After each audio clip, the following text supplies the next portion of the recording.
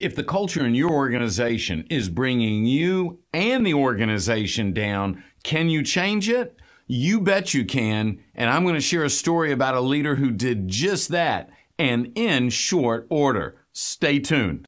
The Accountability Zone is for you, the values-based leader looking to build and support teams that turn challenges into opportunities.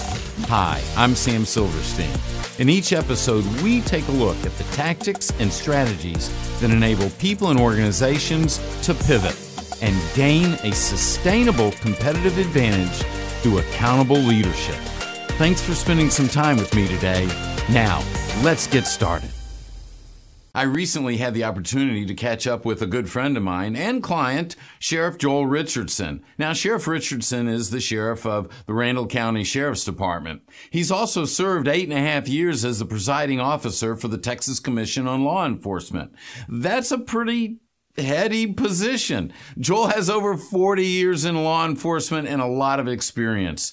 When he was elected to be sheriff of the Randall County Department, he came into that department and he shared with me just recently that the first year and a half he was miserable because, well, the culture just wasn't what it should be. And he knew it wasn't what it could be. People weren't getting along, people weren't working together, and they weren't not getting the desired result in the community. So what did he do? He took them all away. That's right. They left town. They went on retreat after 18 months.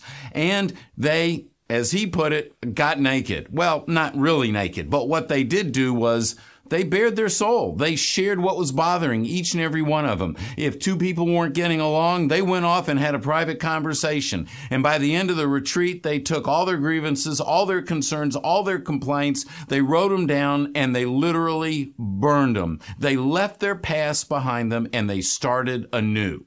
But it goes deeper than this, because what happened also is they created this pledge of what they believe as an organization.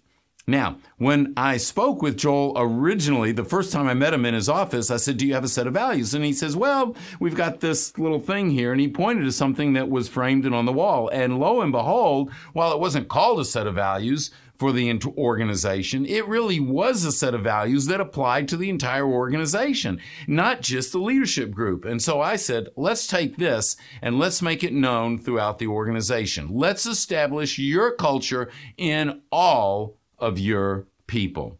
You see, you do not have to accept a culture the way that it currently is. If it's a culture by default where anything goes, well, it's time to make a change. You make that change by identifying your values. As the leader, you bring your people together. You model those values. You teach those values, and you protect your culture. And you accept nothing less than everyone's best in living the culture that you've designed. And when you create an amazing culture, you attract great people, you keep great people, and as an organization, you do great things.